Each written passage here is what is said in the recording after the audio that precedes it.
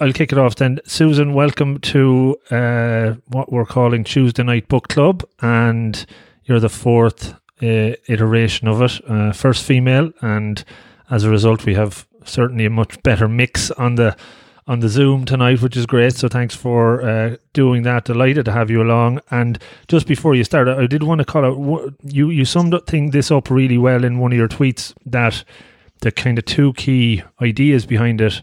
One, people don't have to have read the book beforehand, which is a kind of a flip on a normal book club, which is great, and that's one of the reasons I'm looking forward to tonight, because I haven't read the book. And the second one then is it's an open Q&A. I presume we'll wait till towards the end, Susan, unless you're comfortable people jumping in with questions during it, but it's interactive, and I'm sure if anyone has read this book on the call tonight, they can share some of their learnings from it, what's been important or impactful to them as well. So that kind of creates a little bit of dialogue or trialogue or whatever number a log there is here, and that should, that's really well put, Susan. So that's going to help us kind of drive the message and build the community, and it's great to see so many new faces and new names here tonight. So now, Susan, I think you've been waiting long enough to get started. I'm going to start talking and you can take it away. Lovely. Well, thanks, Rob. And I guess for me, I'm delighted to be here. It is a book that I'm very passionate about. And I guess I reached out to you, Rob, about coming on your book club because I love the concept. And I just think, there's so many books out there that we have to we've been advised to read, and it's hard to read everything. So joining a very friendly, interactive book club is just a great concept. I did say in my tweet lots of times about joining the conversations, and the book this evening, The Atomic Habits, it's a very popular book. So if people have read it, please feel free to join in. But there is 4 key laws that he talks about. So I'm quite happy to go through, give an overview of the book, and then maybe we can talk about it afterwards. So, but whatever suits people, I'm really easy. This is the book for anyone who hasn't seen it. And I was just saying that I first read this last year on a beach in Thailand, and it kept me gripped. And I guess I'm a very simple person, and one of the reasons why I loved this book is it's full of great stories. It's full of great anecdotes of why he is suggesting something. At the end of each chapter, there's a summary. So, sometimes, especially when you're on a beach, you might have Zoom read something. He has the summary there to remind you of it. So all of that, I just really loved this book. And I loved even the tagline, up there, tiny changes, remarkable results. And I guess I am somebody that thinks I'm going to run a marathon tomorrow. But actually, I've just realized I can't even walk the 26 miles, not mine run. So how do you break down that marathon into easy steps is what I really wanted to learn, and about creating that habits. And this book has helped me do that. So he says that every action that you take is actually a vote for the type of person you want to become. And I think that is really very reflective of who we are. So all of our habits is about the type of person we want to be. And if we change our habits, we can change our life. And so I guess, the first thing to think about is what is a habit? And he describes it, and for me, a habit is something that you do every day without even thinking about it. It's like tying your shoelaces. So if you can remember when we had to learn to tie our shoelaces, maybe just before we went to school or just when we were in school at the age of 5, and now we bend down, we tie our shoelaces, and we don't even think about it. So that's what a habit is. It's something that we do automatically with no energy, no thinking.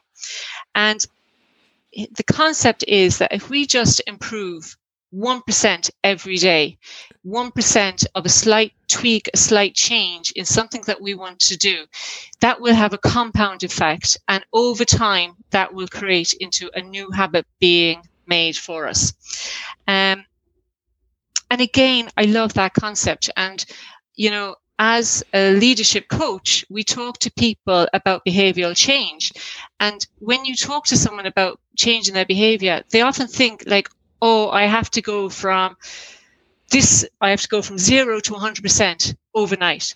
But this concept is that, no, you don't have to do that. What you do is you just break it down bite size. You do 1% every single day. And over time, that compound effect will have a change in you. So I really liked that. There's 4 laws that James Clear talks about in making a good habit. And make it obvious, make it attractive, make it easy, and make it satisfying. And I'm going to go through each of those laws with you. So even if you haven't read the book, hopefully you can take something away with you this evening on how you can implement a new habit today if you want to. Now, he also talks about changing bad habits. And I guess considering I have no bad habits, that part of the book didn't resonate very well with me, but I do get his concept, right? But I was more looking at reading it about how to change or how to make new habits. But again, he has 4 laws about changing a bad habit, and they are kind of like the opposite to the making a good habit, which is make it invisible, make it unattractive, make it difficult, and make it unsatisfying. But this evening, I'm not really going to talk about that because I'm sure, like everyone else, we don't have any bad habits. So, law 1, if you can remember what it was, make it obvious. And he has a lovely turn of phrase in making it obvious called implementation intention. So, what he's suggesting that as well is that he has a formula, and like we all should love a good formula. So, the formula is name the behavior, name when you're going to do it, and name what time you're going to do it. And so, for example, he says that if you want to read a book, if you want to read 30 books in a year, right? He suggests that what you do is you put your book on your bed every morning after you've made your bed on your pillowcase, so that when you get into bed in nighttime, you read 1 page. So what you're saying there is, I will read my book 1 page every evening before I go to sleep. And you have it ready there and then to do that. So what he's saying is that most people think that they need motivation to make a good habit. But actually, it's not motivation that you need. It's a good plan. So for example, the other example that makes this very simple is if you want to take up meditation. And like, let's think about this. We all think that we should be taking up meditation. Meditation is good for us. We all know that it relaxes us and everything. But how do we get started? So he suggests that you use the formula and you suggest, I'm going to do 1 minute of meditation every morning at 7 a.m. in the kitchen. So you have your behavior, you have your day and a place, and you have your time. So you have a plan and you have a formula. He also then talks about, stacking your habits, right? So when he refers to stacking habits, he's referring to how you create a new habit on top of an existing habit. So a habit that you already have. So most of us would think, we get up in the morning, we go down into the kitchen and we reach for a cup of tea or a cup of coffee, whatever we're going to drink first. He's suggesting that we create our new habit onto our existing habit. So, for example, if we take the meditation, I am going to meditate for 1 minute every morning at 7 a.m. in the kitchen after I've drank my cup of coffee. So therefore, it makes it easier for us to think about when we're going to do our new habit because we're stacking it with our existing habit. He then also, right, talks about how can you make it easier in our environment, right? So, and again, I think this is really very, very simple concept that we all know is there, but we just never put it into a book to think about it, right? So, for example, he gives the example of if you want to learn the guitar, well, then put the guitar in the front room where you sit down to watch your TV. So again, every day you put in your, I want to play 10 minutes of the guitar every single day at 7 p.m. before I turn on the TV. So rather than having to go and search for the guitar, rather than going having to look at it, have the guitar just there ready for you so that it's easy to do. Something that I did in my own life is I wanted to become more aware of eating fruit. And I'm not sure about you, everyone here, but I keep my fruit in the fridge. And so often when I walk into the kitchen looking for something to eat, the fruit, I don't see it, but I do see maybe the packet of biscuits, or I see something else, or I open up the fridge door, and because the fruit is in the drawer, again, it gets missed. So now, since reading James Clear, I have a fruit bowl and I keep the fruit on top of the microwave. So every time you walk into the kitchen, you see the fruit. And again, that is around creating your environment to make it easier for you to implement your good habits. He does spend a little bit of time, if you're thinking about habits and what are your habits and how do you identify your habits. Again, this isn't an exercise I really did, but if you wanted to do, you can go onto his website, atomichabits.com / what's it called now again? Scorecard. And you can download it and you can write down, he has a template that you can write down all of your habits that you do every single day. So it's like, I get up in the morning, I have my shower, I clean my teeth, I go downstairs, I have my breakfast. So all of those habits to make you aware of the habits. And I guess that's part of the law of one, what are the habits that you're doing every day without even thinking about it.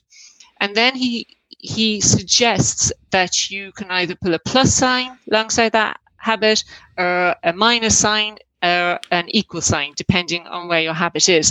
And again, it's not about judgment, right? Because this book and his concept, it is about being kind to ourselves. It's not about beating ourselves up about what are the bad habits we have, but it's about making us aware of the habits that we're doing. And again, I think that's really cool, isn't it? Because we all do so many habits that we're not even aware of. Something very simple is the biscuits that you might have right after dinner, like with your cup of tea. Certainly that's something that my afternoon coffee, I love the piece of chocolate with it, So it's those kind of habits that you want to break and become aware of.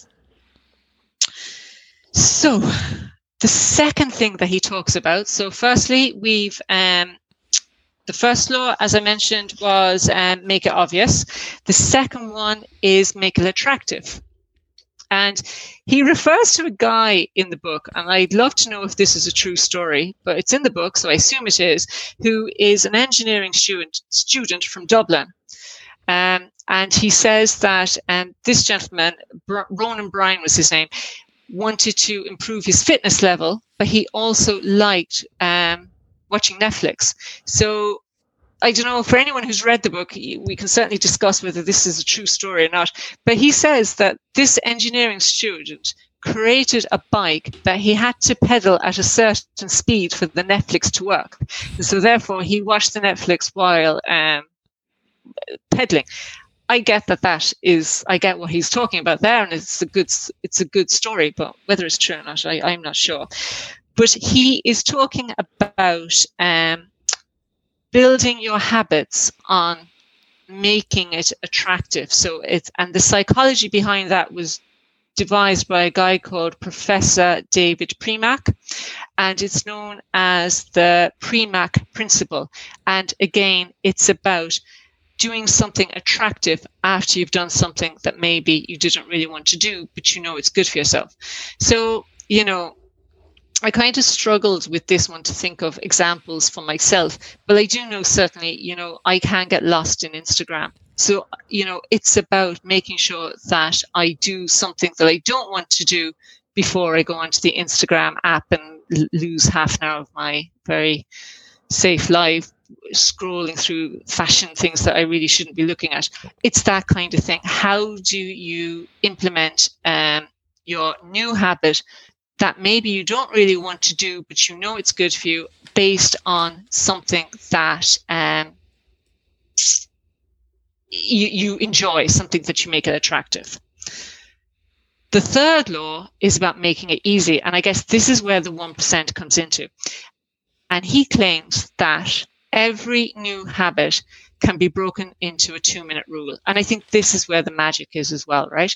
So again, thinking about the running the marathon, how do you break that into a 2-minute rule? So he talks about this gentleman who wanted to become fit, he wanted to lose some weight, he wanted maybe to run the marathon, and he needed to develop the habit of going to the gym 3 times a week. So he didn't really enjoy the gym. It wasn't for him. He didn't have any habit of joining the gym. So for 6 weeks, his habit was just to go to the gym for 5 minutes a day.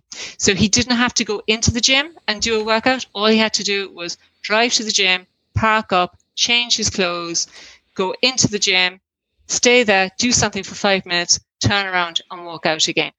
And the purpose of that is making the habit. And it's quite cool, really, if you think about it. It's about making it very, very simple. Again, thinking about lots of people say, I want to read more, but I don't have time. Or I want to, something that I would probably do is say, I want a lofty goal and I want to read a book a month. You see people on LinkedIn there, or maybe Rob yourself, saying, this is the book that I've read this month. But how do you create that habit of reading? And again, he gives the suggestion of just breaking that into, I'm going to read 1 page a day. And then gradually, you'll build that up. But it's about getting into the habit of reading. So that was the third law, make it easy. And he talks about that, people put all of their energy into the finishing line. So like that, for example, running the marathon, reading the book, etc. He said, but actually, what is the energy needs to go into, and it's so true, is just getting started. So then the law 4 that he talks about is how to make the new habit satisfying. Again, in our modern life, in our modern way, what we want to do really is instant gratification. And often we don't get that with our new habits. And if you think about it, it makes so much sense. So if you decide that you want to start eating more healthily, you're not going to see the benefit of eating fish 4 times a week overnight. It's a long time thing. It's a long time health gain for your heart and for your well-being. But in order to keep us and the word motivated comes to mind, but I know that James Clear wouldn't like that word. But I suppose the more of making that habit of eating healthily become a habit, it's about instant gratification. So again, here's this great idea, which I think is fabulous, where you print off a wall plan and you put it up in the wall plan and you tick the day that you did your habit, and you tick it every single day that you do it. And he refers to that as a habit tracker. And he says that our modern psychic loves the gratification of being able to tick that we did this new habit. And he refers to the comedian,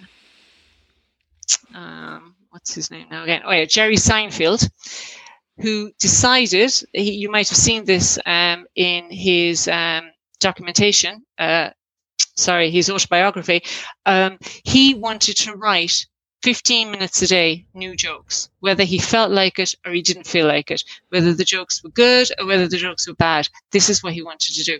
And so able to keep that motivation up, in order to keep that habit, forming that habit, he came up with this habit stacking. And basically, as I said, you push the wall chart and you tick it every time you do it. So they're the 4 laws of how to create a new habit. But the other great thing that I really resonated with me, that I think is good for you just to take away, is he has this thing called never miss twice. And he talks about how do you form a new habit? So people say to him, like, does it take 21 days to form a new habit? Does it take 30 days? Does it take 60 days? And his philosophy is that he understands why that question is being asked. Certainly, people want to know how long will it be until this habit becomes very easy for me and I don't need to think about it, which is great.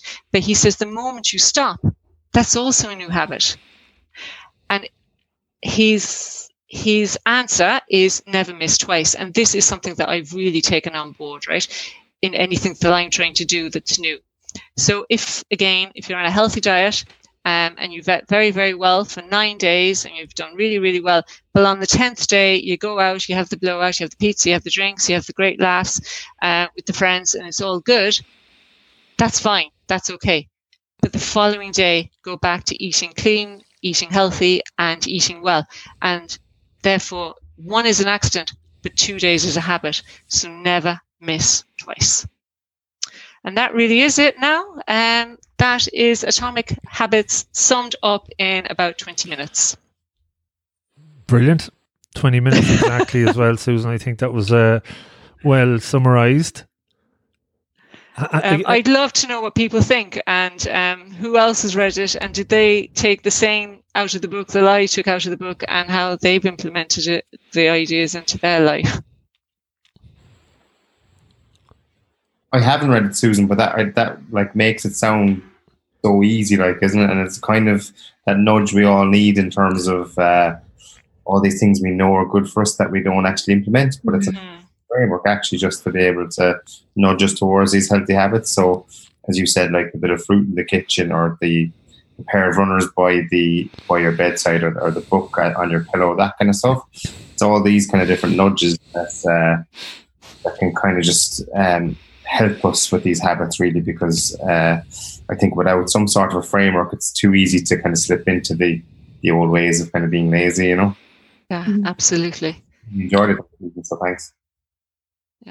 Yeah, Susan, I've read The Power of Habit by Charles Duhigg, and I suppose what struck me there when you were talking about this particular book is it seems to have a much catchier kind of summary framework, probably much more memorable. Rob, I don't know if our kind of else has read The Power of Habit in comparison, but or maybe it's just the way that you summarize it, but it definitely kind of seems stickier in terms of remembering the steps, which we all know is important when we're trying to form new habits. It's just kind of keeping them front of mind. It's gas because I actually have the guitar in my office next to my desk, so that when I want to take a break from work, the guitar is there. But anyway, and I moved the fruit in front of the bread bin because, like it was inside in the bottom drawer, but I put it in front of the bread bin, and it's working wonders. Yeah. So I think it's definitely seems more appealing. I don't know, has anyone else read The Power of Habit? Yeah. I read it, and I read the one. I read that Duhigg one, and the one straight after is called Smarter, Better, Faster, and it's more about productivity. But Duhigg's, like, he's a New York Times journalist, so he'd have a lot more. I guess Claire isn't probably a journalist, right? He's just kind of somebody that came out with this and is much more into the structure. He probably was an engineer, I'd say. Claire had probably background in that, but Duhigg was steeped in kind of stories and science. And the one thing that struck me was different between the two. Duhigg talks about a habit loop, and there's a cue, a reward, and there's a craving. So, like, for a habit to become a habit, you need to have this kind of craving that you get from the anticipation of actually doing the routine. You get a kind of a craving from that. Did he mention anything around kind of like cravings in the book, or that what was that thing that would make you do it every day? I think he refers to that as satisfying. Yeah, in The Power of Habit, he talks about craving. In The Power Habit to do, but so like satisfying is probably like as you were saying those 4 rules. I was looking, kind of mapping it in my head to Duhigg stuff, and there's kind of a lot of parallels. The two of them books came out probably. I think Duhigg might have come out beforehand, but there's definitely kind of parallels between them. Yeah. So I just opened the notes I had for Power of Habits, and when Susan was talking, I just mapped it with this, and they align a lot. Mhm. Yeah. And I just have the book here, sorry, and the first law, make it obvious, he also has in brackets Q. So he does refer to that as well. Okay. Sorry, Declan. That's cool. Oh, there's a very kind of a similar track to this thing called nudge theory as well. So it's in behavioral economics about how we influence people. And like nudge theory is something like if you put healthy snacks up next to the cash register in shops, you're going to influence more healthy eating habits, that kind of stuff. So again, there's a kind of a similar track there, I think. That's why they put the fruit on the way into the supermarket, so that you buy the fruit first. Because you go in thinking, right, I'm going to buy fruit because I'm going to be healthy, and then put the chocolate towards the end because like you've bought the fruit, so you're now allowed to buy the chocolate. So works every time. That's why the wine in it is an Aldi as well. You used to put the bread at the door. Do you remember that? And you'd walk past the Super Quinn and you'd smell the fresh bread and you had to go in. Yeah. We're being tricked left, right, and centre. I think. It's the ultimate nudge, isn't it? Fresh bread. You're hungry, whether you're hungry or not. Mm-hmm. Yeah. Susan, on your habits that you've kind of started to develop as on the back of it here, was there any that have you found easier than others? Is there any that you just couldn't crack? Oh yeah, that's an interesting question now. I am someone who gets motivated by the end result rather than just starting, and I think so that's something that is key to me to breaking it down, like I would be someone who says, I think I should run a marathon, but the fact that I can't run is a major problem. So certainly breaking it down.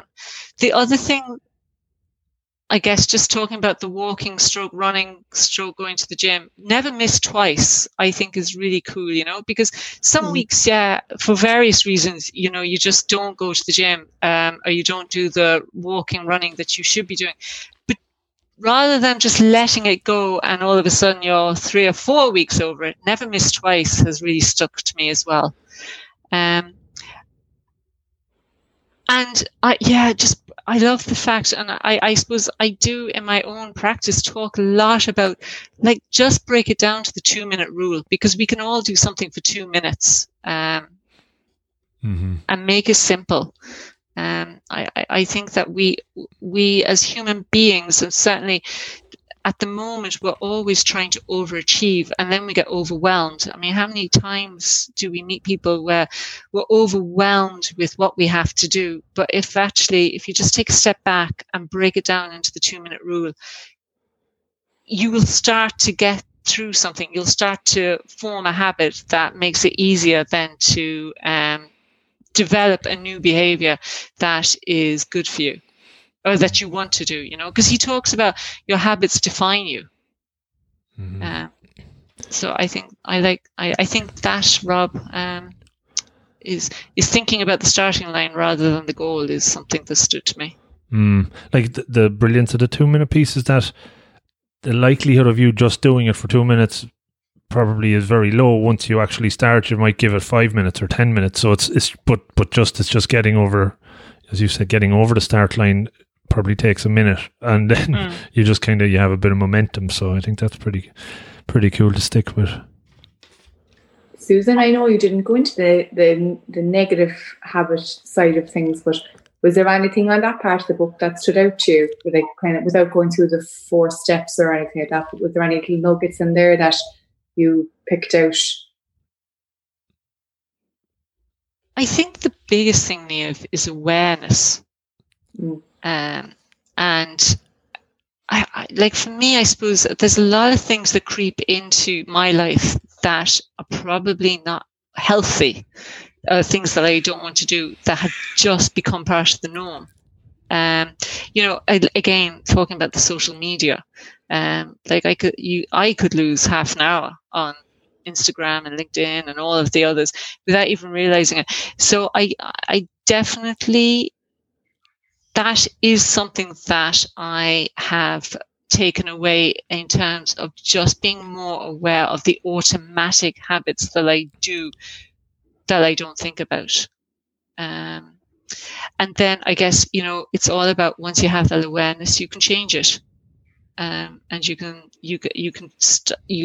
stop doing it once you have the awareness, but it's making yourself aware of the habits. Does he talk about any breaking habits around social media? People spending too much time on that, and that instant buzz you might get from getting a tweet, but then you spend half an hour on it and you feel pretty shitty about wasting your time on that, looking at everything else that's not really making you feel good about things. Does it mention that at all? Like, he does and he doesn't, Rob. He talks about putting the phone in the other room. I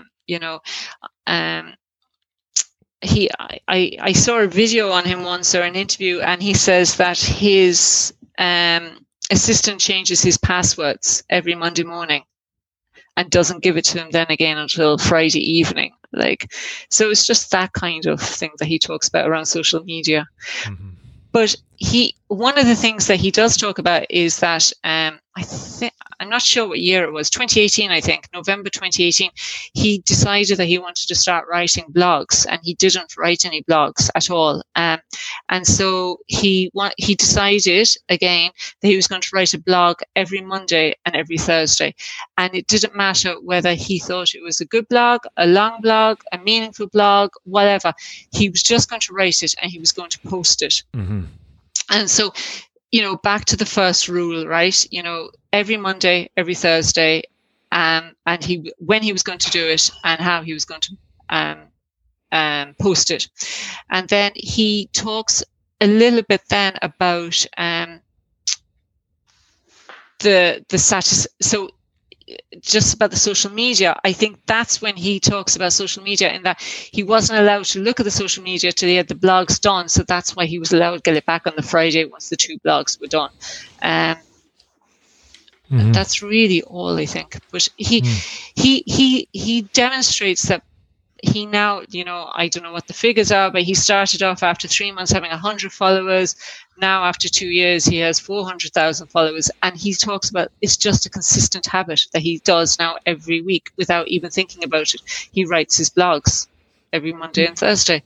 Again, it's a very powerful concept. It's so simple. Mm.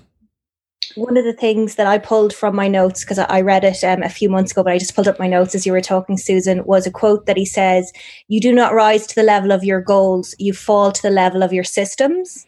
Mm. So it's just all around creating those systems, as Dex said, that makes it easy for us to do the right thing, like reach for that piece of fruit, and then makes it hard for us to do the wrong thing, which is spend that half an hour on social media.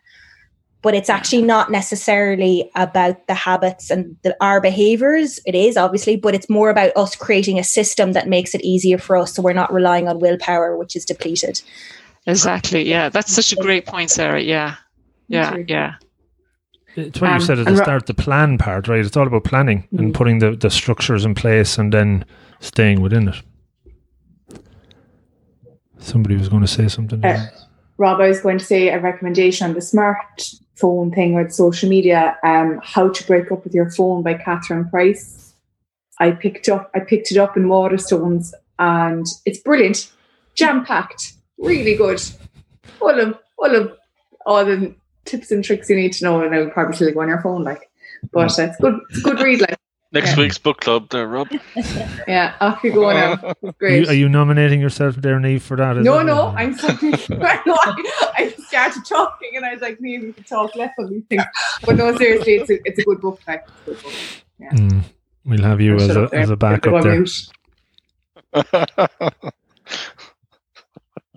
Too late. Sarah's made a really good point there about the systems, and he does say that about not relying on willpower. Again, I think somebody mentioned that about have your training shoes if you're going to go for the run at the end of the bed, so you automatically put them on you. If you're going to go for exercise, if you're going to do your exercises when you come in from work, have your habit that you just change into your exercising clothes. That they're just there. So you're removing the distraction, and you're relying less on willpower and more on the system, as Sarah said. So I also loved when he talked about the 1% improvements, which we were all very familiar with, that concept of marginal gains. But I love where he talked about the 1% disimprovements as well, because that really kind of inspired me. Like today, I don't go for my walk, not a big deal. But if I look at it from a lens of over time, what that might mean, that actually could be very negative for my health. So I just found that concept quite inspiring as well. Mm. Yeah, they don't absolutely. talk much about the kind of negative side of that, all right, yeah. Mm. That's something I found useful from engaging with these book clubs, is actually trying to take a key learning from it and maybe trying to implement it over the next 2 weeks. So that's definitely something for me anyway, coming off the back of this book club, is actually to actually have a look at the systems that actually I have in play, to consciously look at, are they actually enabling me or are they blocking me? So that's something I'm going to take from this. Like, so Susan, that's going to be my focus for the next 2 weeks anyway. Great. Well, Declan, if you want an accountability partner, you can email me and tell me how you're getting on. Your systems. Yeah. I'll undertake to give up my Candy Crush habit. You can join the Slack group and start telling us on a daily basis how you did. People can hold you account there as well. Oh, that's a good idea. The never miss twice thing, Susan. I remember I interviewed Johnny Holland, the rugby player, here a few years ago, just after he retired. I played with Munster, and he was saying that was one of his mantras when he was a goal kicker, and if he ever missed one, his mantra was, that's okay, not to pile the pressure on, not miss the second one. And it's an interesting sports kind of psychology view as well. I don't know if you had heard that one before, Dec, at all. No. Yeah, I have. Yeah, that's it's sort of a one to keep you on track, to allow a mistake, but to follow up a mistake with something very, very basic that you know you're going to be successful at, so that there's not 2 mistakes in a row. But the point that Sarah made as well about the systems, that seems to be a huge one in the sports sphere, to be honest, is that some people think that you can just rise to the occasion and that you up your game on the day, but actually when the pressure comes on, you do sink to that level of preparation and sink to the level of your system. So again, there's a lot of interweaving between life and sport and business in all these books. Mm-hmm. Absolutely. Would that be, Declan, from the sports area, would that be like muscle memory? You want to get that built in? Exactly. So when you come under pressure, that thinking brain actually comes under pressure, that default. So actually, you're relying on that very primal instinctual piece. And if you're primed at a lower level than what's necessary, you just won't be able to perform. So that's exactly it, John. It's being able to prime yourself to cope with those pressure scenarios.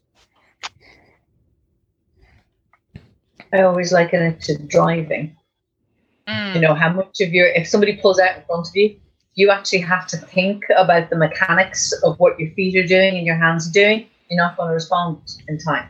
So it's making as much of the mechanics automatic as you possibly can, so that you have time to use your thinking brain to do the rest. Exactly. And that's one of the biggest pieces of research around choking. So that actually, when you become consciously aware of what you're doing, that's actually when you know you're not working off that automatic autopilot, and you can't get into that flow, and that's when your performance starts to suffer. Yeah. I remember a few years ago reading about someone analyzed Michael Schumacher's performance, and he wasn't. They kind of went through this list, and they said he's not the fastest, and he's not the quickest, and they kind of put against all the benchmarks, but they reckon he had thinking capacity. He had more thinking capacity than the average driver. He could do so much on instinct, and then the rest of his capacity was available for strategy and tactics and the next move and so on. So I think that comes down. I was reading statistics. 60% of everything we do supposedly is a habit, and that's because our brain, being a lazy organ, wants to try and create as many habits as possible so that we have enough energy for the non-habit based type activities, like those sort of reactions, so that you can control it as well. So it's interesting that some people he might have just habitized, made habitual more and more things that the non-habit things he has more capacity to deal with them then. So but in terms of our day-to-day lives and changing our behaviors on a bigger scale outside of one individual type of task or skill, it's you also get this kind of decision fatigue. Yeah. Because the more active decisions that you have to make, the less you're actually composed and ready and have the energy to make the decisions that actually matter. So, again, it's the more of it you can make automatic, the less decision fatigue you're going to have. Mm-hmm. It's like having a uniform for work, even if you don't wear a uniform. Yeah.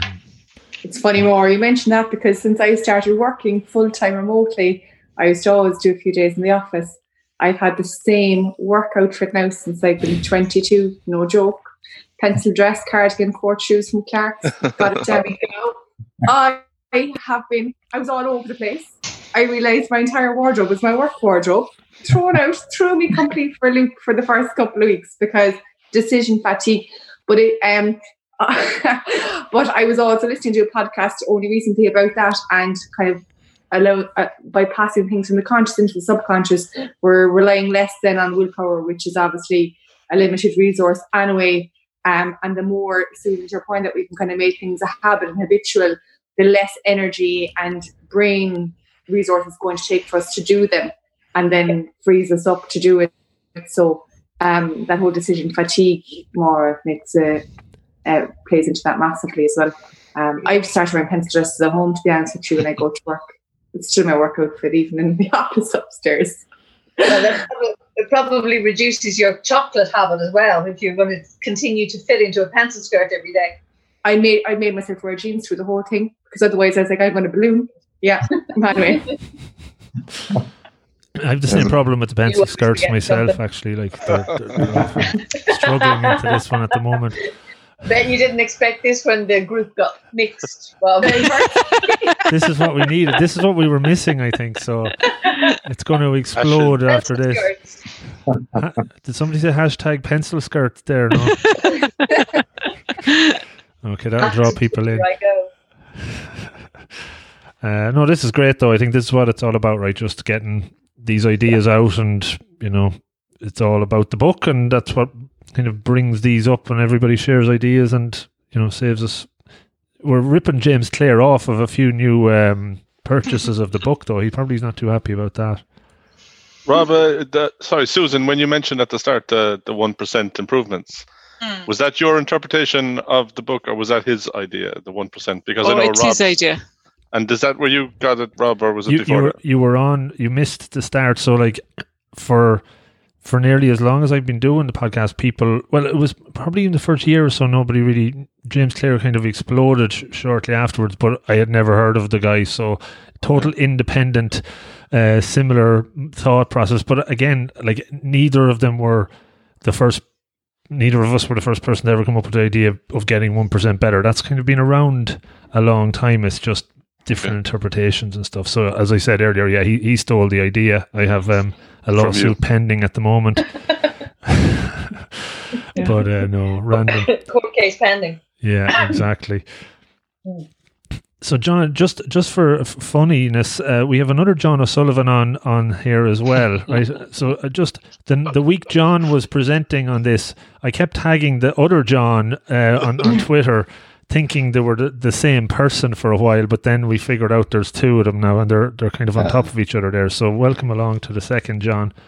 Thanks very much. I've even put in my Twitter John G. O'Sullivan there, so you don't get confused. Yeah, it helped definitely. Like, and you're a prolific reader as well, John. I think you're also somebody that tweets sometimes. You're on book 60 or 70 of the year or something crazy. I cheat a bit. I do a lot of audiobooks when I run, and I don't watch a lot of TV. But I've actually read both Charles Duhigg's book and Atomic Habits. I actually listened to Atomic Habits first on audiobook, and then actually liked it so much I went out and bought it.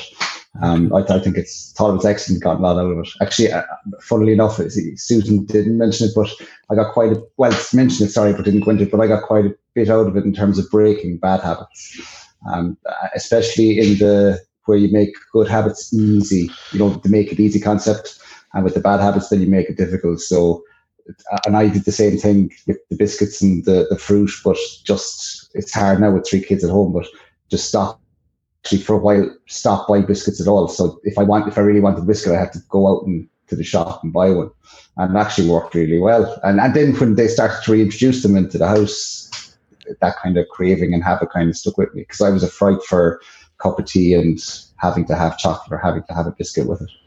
And you won't be wearing the pencil skirt, so John, no? No. Maybe another couple of months now, lockdown and running, we might be able to get there.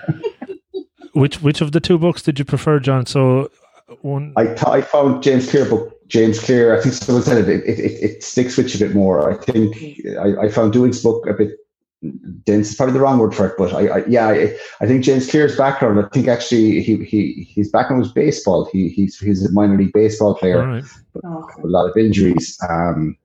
And I think he came up with the concept when he was recovering from a serious injury when he was a kid, or that's what he traced back to. But I found it a very easy read, and an awful lot of it stuck. It's got like these little nuggets that do stick with you. So I found it positive. That was kind of what stuck for me. Still, it's not a book you have to read twice because it sticks with you. Interesting. And I could see why you would feel the need to buy the book after even listening to it, because there is exercises that he helps you to do as you're going along that I didn't really go into there now. But again, if you go onto atomichabits.com /, he has the templates that you can download yourself and work your way through it. So I do kind of think I could see why you would the need to buy the book afterwards, I found it good, like a good listen, but to actually implement anything, it didn't work as an audiobook in that respect. So you're right. Yeah. Has anybody on his email? Yeah. He sends out is it weekly or weekly? Well, it's supposed to be bi-weekly, every Monday and Thursday. Yeah. It's actually really, really good. I know I'm sure some of you are the same, but I'm signed up to so many things. I find myself always reading what he sends. He structures it really well, in a 3-2-1 type of idea thing, and I just find it really interesting. So I like it as well. It's does anybody follow James Smith PT on Instagram? He started just as a PT in a gym, hourly paid PT, and he's built up an incredible online coaching academy, and he's well worth following. He talks an awful lot of sense, but he tells stories about celebrating getting 10,000 followers on Instagram with having this enormous party and going out and thinking this was absolutely brilliant, and he's now on 500,000. And he says he celebrated, getting another 10,000 on his 500,000 exactly the same way as he celebrated the first 10,000, because it's still 10,000 people. Mm-hmm. The fact that he already has 500,000 doesn't make any difference. It's still 10,000 more people that are reading his emails and paying attention to what he says and changing their habits and so on. It's almost like he's living the James Clear thing, breaking it down into tiny little bits. It's very readable. It's very accessible. It's very catchy what he's saying. He has the same gift for making a pattern within the writing that he's giving you, that it's easy. Our brains recognize the 3-2-1, and our brains recognize the kind of stuff that really, really good functional writers bring to the table when they're giving us interesting things. You don't have to read a sentence twice. You don't have to read a chapter twice. You don't have to read the book twice. You remember what they're saying. I love that. I love when it's made simple. It doesn't even have to be that the language is simple. It's just it's well planned, so that you're not struggling to read it and having to read things 3 or 4 times to understand what they're talking about. Mm-hmm. Exactly, yeah. It's not easy to make it that simple either, you know. That's the hard part. No, but it's a nice example of him practicing what he preaches, though. Mm-hmm. You know, that the way he has it written actually follows the 4 rules, if you know what I mean. Mm-hmm. Mm-hmm. Yeah. Makes sense, yeah. Very good. So, yeah, anything else, guys? Anything to wrap it up? Any last comments, Susan? How was your experience? Did it, live up to all your expectations? It did. Thank you very much, Rob. It was great. I hope everyone got something out of it and felt that they can go away and start a new habit this week for the next 2 weeks, like Declan, without having to go away and read the book. Yeah, no, it was great. Thank you. That was great, Susan. Really Thank nice you. summary. Yeah, thanks. Well done, Susan. And do we have any hands up for the next book club 2 weeks' time? Anyone want to submit their name? Anything of interest coming up? I thought Niamh already did. You know what now? What I'm Seconded. I'll check my calendar, no joke. Is that the 21st, is it? 2 weeks, yeah, 21st. Now, I won't do that session because my boyfriend's on nights, so if the baby wakes, I'll be skipping the review. But I'll commit to doing the one after. There you go. So you've got whatever that date is, the first week of July. Perfect. We lock you in on that one. Right, lock me in, but I won't do it in 2 weeks because knowing our luck. Yeah, no bother. Well, look, if anyone has an idea, ping me and send me an email over the next few days. I normally start kind of advertising it the next week, and we'll put this one out probably in the next couple of days, Susan. So far it's kind of weird, and there's no real editing involved in these. It's just going straight out. It saves me a lot of time. It's going out. Jesus, Rob, I would have stayed. Of course, it always goes out. It's audio, Rob. It's audio only. Audio only, Niamh. Don't worry. We're not putting video. No pencil skirts. No. Off the cameras if we thought it was video. There's a couple of hundred people listening to this at the moment, which is more than, that's pretty good. Like, so, so tell people about it and, come along again in a couple of weeks. Thanks to all of you that are newbies. Welcome. And again, thanks, Susan. And sure, look, we'll catch up in a couple of weeks. Thank you, everyone. Thanks for having me, Rob and Declan. Thank you. Bye-bye. Thanks, everyone. Take care. Good evening, guys. Bye-bye.